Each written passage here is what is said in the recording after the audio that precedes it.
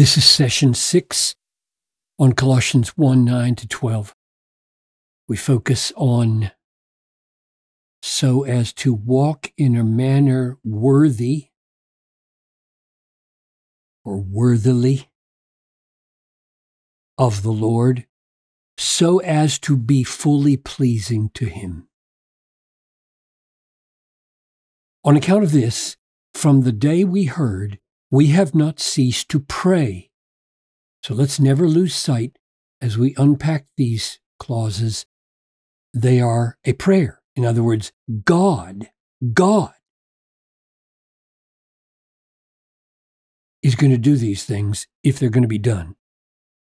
We pray that we pray for you, asking that you may be filled with the knowledge of His will in all spiritual wisdom and understanding, so as to walk. That's a common New Testament word for live, probably because walking, especially in a culture before cars or other automated communication or transportation, walking was simply life. You got anywhere you walked. So walking is living, so as to live, to walk in a manner worthy. Now, what does that mean? Of the Lord. And so as, this little preposition eis in Greek, I put that in here just so that you would understand that when I translated this myself, so as to be communicates the purposefulness that's implied in this.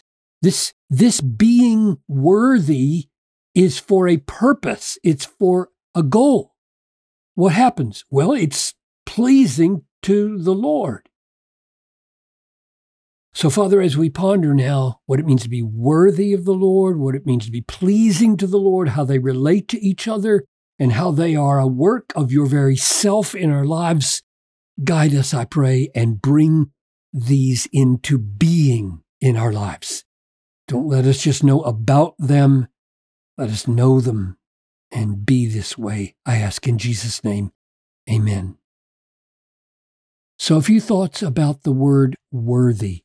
Let's just take this word and do the word search in Paul of the places where he uses this and let it inform more broadly what it might mean here.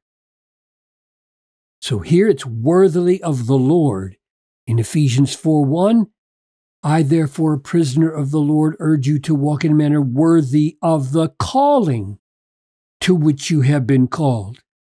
Here it is in Philippians 1:27, only let your manner of life be worthy of the gospel, so that whether I come and see you or am absent, I may hear of you that you are standing firm in one spirit, etc. So worthy of the Lord, worthy of the calling, worthy of the gospel. Here's 1 Thessalonians 2. We exhorted each one of you and encouraged you and charged you to walk in a manner worthy of God. So now worthy of the Lord, worthy of the calling of the Lord, worthy of the gospel, worthy of God. And one more that may be surprising. Here's Romans 16:2. Welcome Phoebe in the Lord and in a way that is worthy of the saints. So here's one very practical thing that you're supposed to do in your walk. So walk worthy of the saints. Particularly when Phoebe comes, welcome her in the Lord in a way that is worthy of the saints, meaning Christians. Christians are of such a consecration. They have such a high calling that you can even measure your behavior by saying not only is it worthy of the Lord, but is it worthy of what He is making people to be, namely consecrated to Him, reflecting His character and being saints.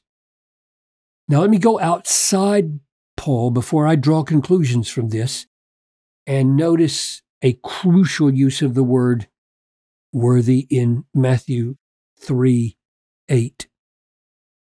Bear fruit worthy of repentance, usually translated in keeping with.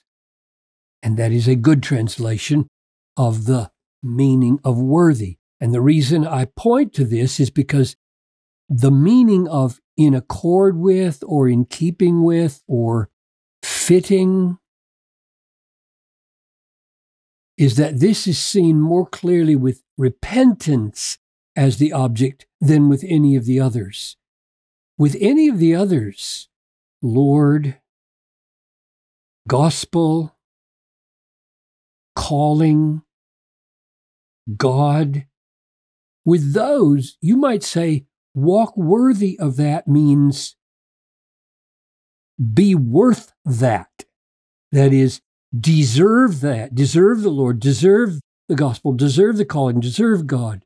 It cannot mean that, because here, the very same idea is bear fruit worthy of repentance. You could never say deserving repentance. It's just the opposite. It means as fits repentance. You have been brought to repentance. There is a fruit-bearing life that is in keeping with repentance, that is fitting of repentance. And that's what's meant in each of these cases. So let's go back here. So as to walk in a manner worthy of the Lord does not mean walk in a manner deserving the Lord. You have now reached a state where you are good enough to deserve the Lord and all that He is. No, we don't ever deserve anything but judgment. We're sinners. The Lord, in His grace, comes to us, saves us, makes us new, calls us to Himself, gives us a destiny in glory, becomes our God, shapes us into saints, and worthy of that, worthy of the Lord means He's worthy of us, or to put it another way, we are now reflecting in our walk the worth of the Lord. Now, this is amazingly wonderful and important when you think about it. So here is a whole ethical way to raise kids, grow a church, live your life. So how should you live? How should you get up in the morning, go through your day? And one way to conceive the whole thing is, I have a Lord. I have a gospel. I have a calling to glory. I have a great God. And I am called now to reflect in my life how valuable the Lord is and how valuable the gospel is, how valuable my calling is, how valuable it is to have the name saint put on my life. This is a great way to live. I would say it's ennobling, right? It is drawing a sinner up into God, up into God's worthiness. It is shaping our lives according to the worth of the Lord, the worth of the gospel, the worth of the calling, the worth of God. This is about as high a way to conceive of the Christian life as possible. Let your life reflect, let your walk reflect the worth of the Lord. Amazing. So one way to test whether our knowledge is leading us to His will, whether our wisdom and understanding are truly spiritual, are they growing us in our sense of wonder and awe and delight that our Lord, our gospel, our calling, our God are so valuable they are constraining us to share in and reflect that value. Which makes sense now out of this, if you have a God-centered view of God. Let your walk reflect the worth of your Lord so that you will please him. That makes sense? So what pleases the Lord? Well, I'll tell you what pleases the Lord above all things. People who see his worth, love his worth, treasure his worth, and show it in their lives.